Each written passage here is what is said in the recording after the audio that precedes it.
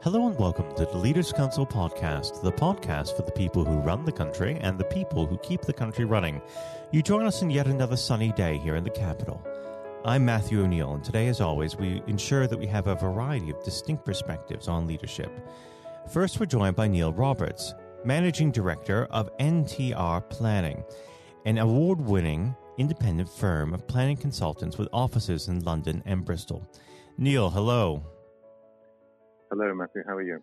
Very well. Thank you for coming on the program today. Now, normally we get straight into the subject of leadership, but considering the ongoing COVID outbreak, we should start there. How has this affected your business? It has affected us, obviously, operationally. We've had to put into place our working from home regime. So that aspect is a fundamental change, but it hasn't necessarily changed the way that we operate behind the scenes. So from an operational point of view, we've had to incorporate certain changes there. There are obviously some professional changes in the way that clients are reacting to COVID, but we're dealing with quite large clients and large projects, really, where the time horizon is what we all believe is beyond the main instance of COVID.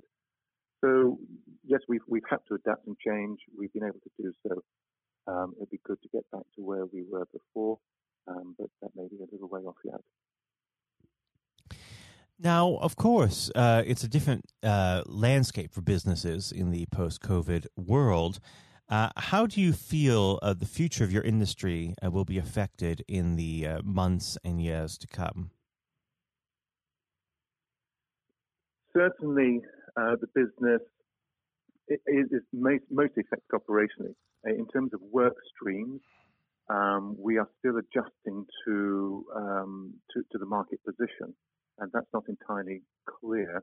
There's obviously variations in different aspects of the market, from retailers and traditional high streets and other types of retailers that we act for. So we are finding a lot of resilience in the sorts of clients that we are acting for, as I said, whose time horizons are still into the future next year and beyond. At the moment, we are finding, obviously, there is more time and energy spent on doing the same sort of work, given that it's more difficult to contact people in local planning authorities and other organizations. So the pace of things have slowed down a little bit, which is causing some difficulties. But we believe that the business is resilient and strong, and we will ride this out. And we're getting ourselves ready to cope with the post-COVID environment when it comes.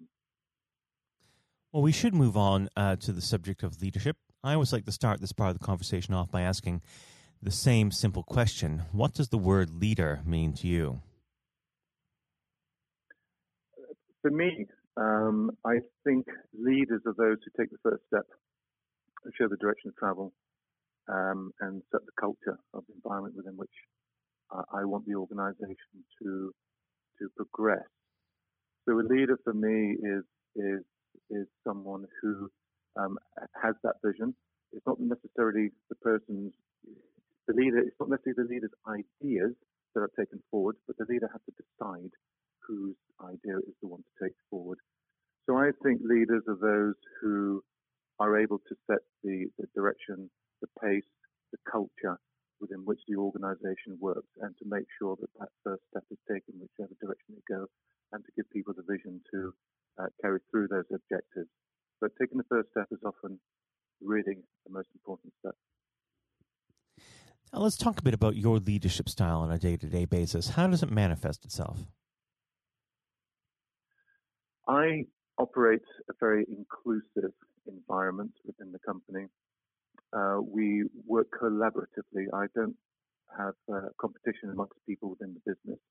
So we work on a very collaborative basis. And I like to make sure that people are liaising with each other, that we're learning from each other's experiences on projects. We talk on twice a week together about work and projects, so that we can all chip in and get that sense of direction. I mean, the leadership is not only in terms of how the business runs, but also how the profession output of the business is progressed. So there are two aspects to leadership here that I can see. And where would you say your leadership style derived from? Did you have a particular role model, or are you shaped more by circumstance?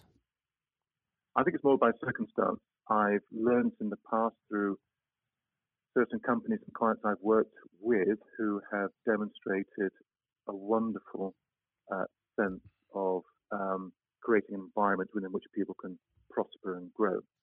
Very much a point of collaborative environment where if there are issues that we arise, there's no finger pointing as to where that came from. It's all a matter of how do we work together to resolve it.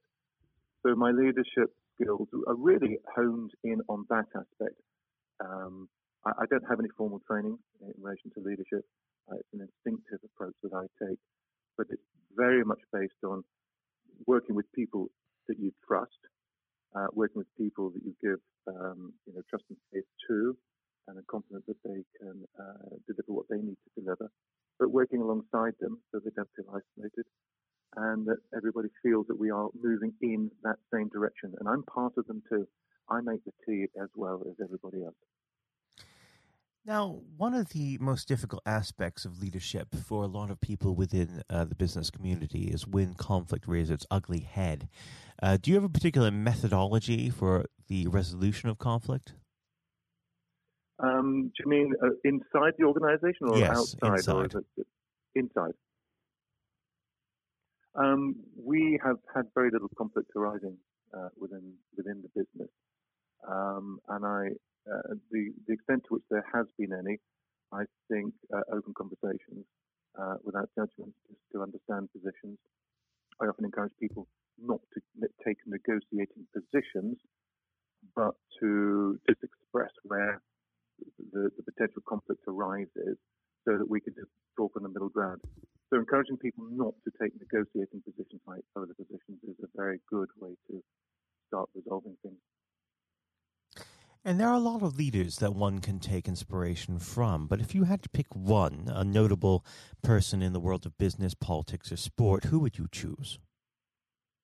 Gosh, that's a tricky one. I'm not. I would actually take my inspiration not necessarily from well-known people, but from those people, clients that I've worked with, who have shown me what it means on a day-to-day basis to have good leadership. So there are probably two clients that I've worked with over the years since 1990, who are probably the greatest inspirers to me, rather than well-known figures, because I'm not aware of those well-known figures' day-to-day application of leadership, but I am on certain directors of other businesses that have really materially shaped the way I think and driven the way that I like to progress things. So certainly clients rather than national people. Now, unfortunately, our time together is drawing to its close, but before I let you go, what does the next 12 months have in store for NTR planning? We are halfway through this financial year. We're very much grappling with the COVID situation. I aim to ensure that we carry on with the good work that we are doing and bring in the work in the clients. We've got very, very strong client base. This year is all about survival. That's probably the wrong word. It's probably too pessimistic a word. But it's making sure that we retain our resilience and that we adapt to what we're doing. And at the moment, as a business, we're adapting, keeping our professional output high, and adapting internally to the new surroundings. And that's what everybody in the business is doing. What I'm looking forward to is a situation where we can come out of this, be a bit more expressive, and grow the business a little bit more, but retain the strength of the client base that we've got and the professional output that we do. So the next 12 months is all about retaining that resilience and finding the strength and the foothold to push forward when things get more loose in terms of the business world. Well, Neil, I'd like to thank you very much for coming on the program today. And of course, it'd be fantastic to have you back on the show when things get back to normal. But for now, Neil, thank you. My pleasure. Thank you. That was Niall Roberts, Managing Director of NTR Planning. And now, if you haven't heard it before, is Jonathan White's exclusive interview with Sir Geoff Hurst We're now joined, though, by former England footballer and still the only man to score a hat-trick in a World Cup final, Sir Geoff Hurst. Thank you very much for coming on today. You're welcome. You're welcome. Good afternoon. And perhaps I should start and get it over and done with. I know you must be bored with it, and you've probably been asked 1,000 times. But when you got out for a duck playing for Essex, Geoff, what was going through your head at the time? Well, of course, that's not one of the most asked questions I get. Oh, there are one or two people who are very familiar who do Google me, realise that I did score nothing for Essex. My only game for Essex first team when we played against Lancashire in Liverpool, a place called Egbert in Liverpool, many, many years ago, 1962, I think that was. So I didn't, I didn't really feel it at the time. It was lucky to be playing, I guess. There were one or two injuries. But the problem that I had was really messing about between the two sports. That was very detrimental to me over that period of time, being stuck between the two sports. And I think for those that don't know, there's another world that might exist where Sir Geoff Hurst was a first-class cricketer and not perhaps a footballer. But whether it's business or cricket or football, obviously the importance of leadership, it can't be understated, no matter what form that comes in. When you were at West Ham, Geoff, and when Ron Greenwood first came along, he made obviously some pretty radical changes. Was this a man that genuinely inspired confidence the first time you'd meet him? Absolutely. I mean, he was simply a fantastic coach or teacher, if you like, of football. And the quite always mentioned when we talk about Ron Greenwood, Harry Redknapp, who was played under him and has been very successful as a player and a manager over many, many, many years. He's come across many coaches, of course, and managers during his time over 50 years, I guess. He would still say that Ron Greenwood is the best coach he'd worked with. So you're very fortunate. I think you think you're lucky when you come across, if you have a great teacher at school and a great coach as we had in Ron Greenwood, and of course a great manager in Sir Alf Ramsey. So to come across people like that, of that calibre, can have a huge influence on your career, of course, and then your life. And that's quite purely the case. Absolutely. And in those early days at West Ham, with a manager like Ron there, it's also important to have confidence with your other players, and of course they become your friends. Who did you look at the time when to inspire confidence in yourself? Was it Peters? I think probably. Well, I was very fortunate to play with the calibre of the players I did. Again, extremely fortunate to play with the captain of England and West Ham, and Martin Peters, who was a fantastic player. And as far as Martin's concerned, I think sometimes he didn't quite get the recognition he deserved. What a wonderful player he was. In terms of inspiring confidence, I always probably say that the biggest influence for me, I guess, would be the captain, Bobby Moore. Although he was only about 8 months older than me, he graduated through the system probably 3 or 4 years earlier. He played for England in 62, 4 years before the final when I played. And so he was more, looked upon him more as a senior player, if you like, not as a guy with the same age group as me. And I looked at how he trained, how he acted, how he behaved, and how he played. And so he would say, I would also say he was a big influence on me. One thing I would say about leadership, what I do understand clearly in all walks of life, leadership is at the top, is absolutely vital for a business, a football team, in any walk of life to be successful. And it's quite evident. I was in the motor trade for a long time as well, selling car warranties to car dealerships. And you could almost tell when you walked into the business, many of the car dealerships, you could almost tell from the moment you walked in by initial reaction, people came and welcomed you, that the business was well run or conversely not well run at all. And so I understand the value and quality of leadership. And that's why I'm very fortunate to be involved in my career in those early days with two great leaders in Ron Greenwood and Alf Ramsey. Absolutely. And Since you've already brought him up, Jeff, I think it'd be remiss not to go a little bit further with that. But obviously, after at West Ham, your playing came to the attention of Sir Alf Ramsey. Now, there's a man I'm sure when you walked into a room, you knew who was in charge. When it came to managing that England team, what was his style like, Jeff? Well, the first thing I say about Alf Ramsey, he's probably over my life the most powerful influence who had on me as a person. Naturally, it happens to an extent because he's got your whole career in his hand. Whether he picks you for England or he doesn't pick you, it can have a great impact on your career and, of course, your life. But in that era I was involved for 6 or 7 years, it was quite clear who was the boss. He was quite very, very strict. Probably at a time, maybe overly strict, but at a time you probably wouldn't necessarily get away with it in today's football because it's changed dramatically in how you deal with players then and players now. But he was the most powerful man I came across, and very few people. And he was quite ruthless in getting people out who didn't want to be part of a group, part of a team. It is important that if you've got a group of people, and that's in any walk of life, they're all singing off the same hymn sheet, and you don't have anybody that's griping or moaning about the system. And if you've got people like that in the organisation, one thing I have learned, and I've taken it on in my life, my family, you've got somebody in the group that doesn't want to be part of it, you get them out. And Alf, I think, was quite ruthless with that in his staff. And I think that's one of the most serious things I think I've learnt over a long period of time.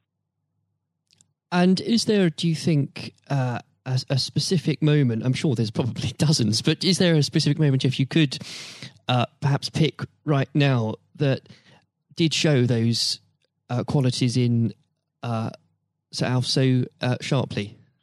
Yes, I think for me, certainly, I think there are instances of players who you thought would be in the team, or certainly in the squad, and surprisingly they were not.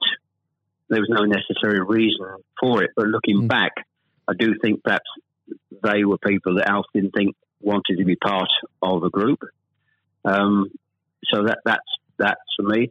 In terms of my personal view, I think that it looked prior to the World Cup that I was going to be playing in it. Only a few games before I was playing, and I played with Jimmy Greaves in the game against Yugoslavia only a couple of months before the final. And it looked at that stage as if I was going to be playing in the team. But in a couple of more friendly games before the final in Poland and Norway, I think, and Denmark, I played 2 of the 4 games, and I probably didn't quite replicate my form that I'd been showing at West Ham and in the early couple of games for England. And he left me out in the first game of the World Cup against Uruguay. He started off with Jimmy Greaves and Roger Hunt. So I had an impact of thinking at that stage I looked like I was going to play, and didn't start because of just a lack of form. I didn't play quite well enough to justify my position. And somewhat fortuitously, I only got back in the team because of a nasty gash to shin on Jimmy Greaves' leg. And I think what you've said there, Jeff, actually does sum that up really well. And more than that, whilst it's important to have that someone in charge with those qualities, it's almost useless if there isn't a strong and unified team behind them. And there really must have been moments, Jeff, maybe there weren't, but let us know, in that 66 competition, the prolonged pressure on all of you, the weight of a nation, did it get to you? Oh, not for me personally, no. I think, and I don't, not for me, not for a second. I think I was just happy to be involved in the squad initially. Not at all. You're not aware of the magnitude of the occasion, really, looking back out. So I never really felt, people talk about pressure a lot and it's there, and players talk about it in life. I didn't really necessarily feel any great pressure during the time I was there. And what is also important to say about Alf Ramsey, the people he left behind that were left in the squad after he moved 1 or 2 players out, the squad were a bunch of very hard-nosed, professional, top-quality people.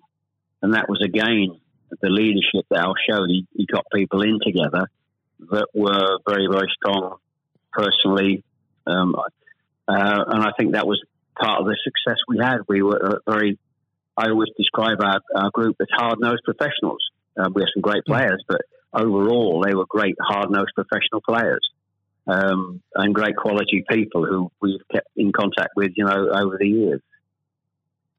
And Jeff, I've got to ask, and I'm not making this up, I've genuinely heard that people do ask you whether or not you realise there were people on the pitch at that moment. I imagine you were busy on something else. Well, I did some theatre shows last year. They've gone fairly well, and we're going to do a series of theatre shows, in fact, starting this week, over the next 2 or 3 months. And at the end of the theatre shows, we have about 20 minutes where we allow the people in the audience to ask questions. And I won't mention both. They're too long to talk about both questions. The other one's a really stupid one. It's too long for me to tell you. It's absolutely ridiculous. But the other ridiculous question I get asked, did I realise there were people on the pitch? And of course, I jokingly say, yes, I was just about to shoot to score the goal. And I looked round, put my foot on the ball, and looked round for a little while and said, oh dear, there are 6 or 7 people running on the pitch. So I've been asked that once at one of the theatre shows. So I make a joke about that and saying, yes, I put my foot on the ball and waited to just have a glance round, Maybe it does prove there are things such as stupid questions, really. Yeah, there certainly are. I've got another one which I won't bore you into. It's too long to tell you. I was in a Jersey or Channel Line, Jersey or Guernsey 2 or 3 years ago, and most stupid, irrelevant questions, absolutely nothing to do with football whatsoever, which was absolutely. But I can use that now because it is quite funny. Well, maybe another time then. But we. Well, you want me? I can tell you if you want. You got time? I can tell you if you want. Jeff, go on. I think it would be silly if I said no at this point. Okay, so I was doing at a dinner in the Channel Lines, 300 or 400 people, black tie dinner, guest of honour. On this occasion, I was speaking for about 20 minutes, then allowing questions from the audience at the end of the evening. And there was usual football questions, and then all of a sudden I had somebody at the back who asked a question. I didn't quite hear what he said. He didn't have the microphone with him, so I said, I didn't hear what he said. Can you please give this chap the microphone so I can hear clearly what he said? So the chap had the mic, and he said, when a turtle loses its shell, is it naked or is it homeless? Right. What a question. What a question. I think that would be definitely in the stupid category, wouldn't it? So we had a laugh about that. You've got to have a patient of a saint, I think, sometimes to put up with things like that. But then again, I found it amusing. I just found it amusing. In fact, some of the audience found it highly amusing as well. So it did make me laugh that day. If you can put up with my questions, you can probably put up with anything. But there would have become a point, though, Jeff, I think you were a young man when obviously this happened, when you must have realised that teammates, began looking at you for leadership. Is that something that occurred to you, or did you just realise that by one way or the other, people actually begin to look up for you for inspiration? Well, possibly. That's never really struck me until you've actually mentioned it now, quite frankly. It's a new question. Does anybody look up to me? I'm sure perhaps there are people who pay you compliments of fans of West Ham and Stoke, and of course England fans who I think probably it would be very immodest of me to suggest I felt that somebody was looking to me for inspiration. You don't have to, but I will. It's okay for a third party to do it. Perhaps that may have been the case over the years. People look at you and maybe it has a helpful effect. But I do think you how you behave and set examples on and off the pitches, people must realise that has an influence. How you react and behave to situations on and off the field surely probably has an impact to younger players coming in into the team latterly. And with that, looking at football today, is there anybody that you think, particularly on the field or the sidelines, that strikes you as someone with those qualities that you could identify in a natural leader? Current players, you mean? Oh, players, managers, anybody that you look to today, really? Well, I think some of the outstanding. I think the best example about a leader at the moment is Klopp at Liverpool. He has been absolutely fantastic to acquire the players and get them to. Their attitude is absolutely fantastic. They're great players, but there's more than just being good players in football. It is have a good player with a fantastic attitude, and their willingness to work for each other and the team is absolutely outstanding. Hence these unbelievable results. There are, and the great players not always succeed as individuals, or probably even certainly as a team if you haven't got the right attitude alongside it. And they're probably, and that comes through the leadership. That's not just luck. Absolutely. That's absolute leadership. He'd be the best example, of course, in football terms today, easily. And of course, but going back not that long ago, Alex Ferguson is just absolutely. You've got to take him as the first example, because Klopp's only done this over a period of time, a short period of time. But if you look at the 26, 27 years that Alex Ferguson did with Manchester United, and subsequently since he's gone, how they are not doing so well. He's the best example of management we've probably ever seen, and I don't think anybody will see the light of that kind of leadership again. It's absolutely astonishing. And do you think, could you imagine Sir Alf or even Ron Greenwood managing teams today? Yes, I think so. I think yes, no question at all. I think Ron Greenwood. Yeah, the answer, straightforward answer is yes. That's a good answer. The straightforward answer is yes. I can elaborate as much as you want, but the straight answer is absolutely categorically yes. And with I know if we could talk about this probably for the next hour or so, but I'm conscious of the time. Looking back through your playing career, perhaps especially your time for England, who was it that struck you more than anyone else on the pitch that displayed qualities of not just leadership but companionship and level-headedness that you think that have stuck with you all these years later?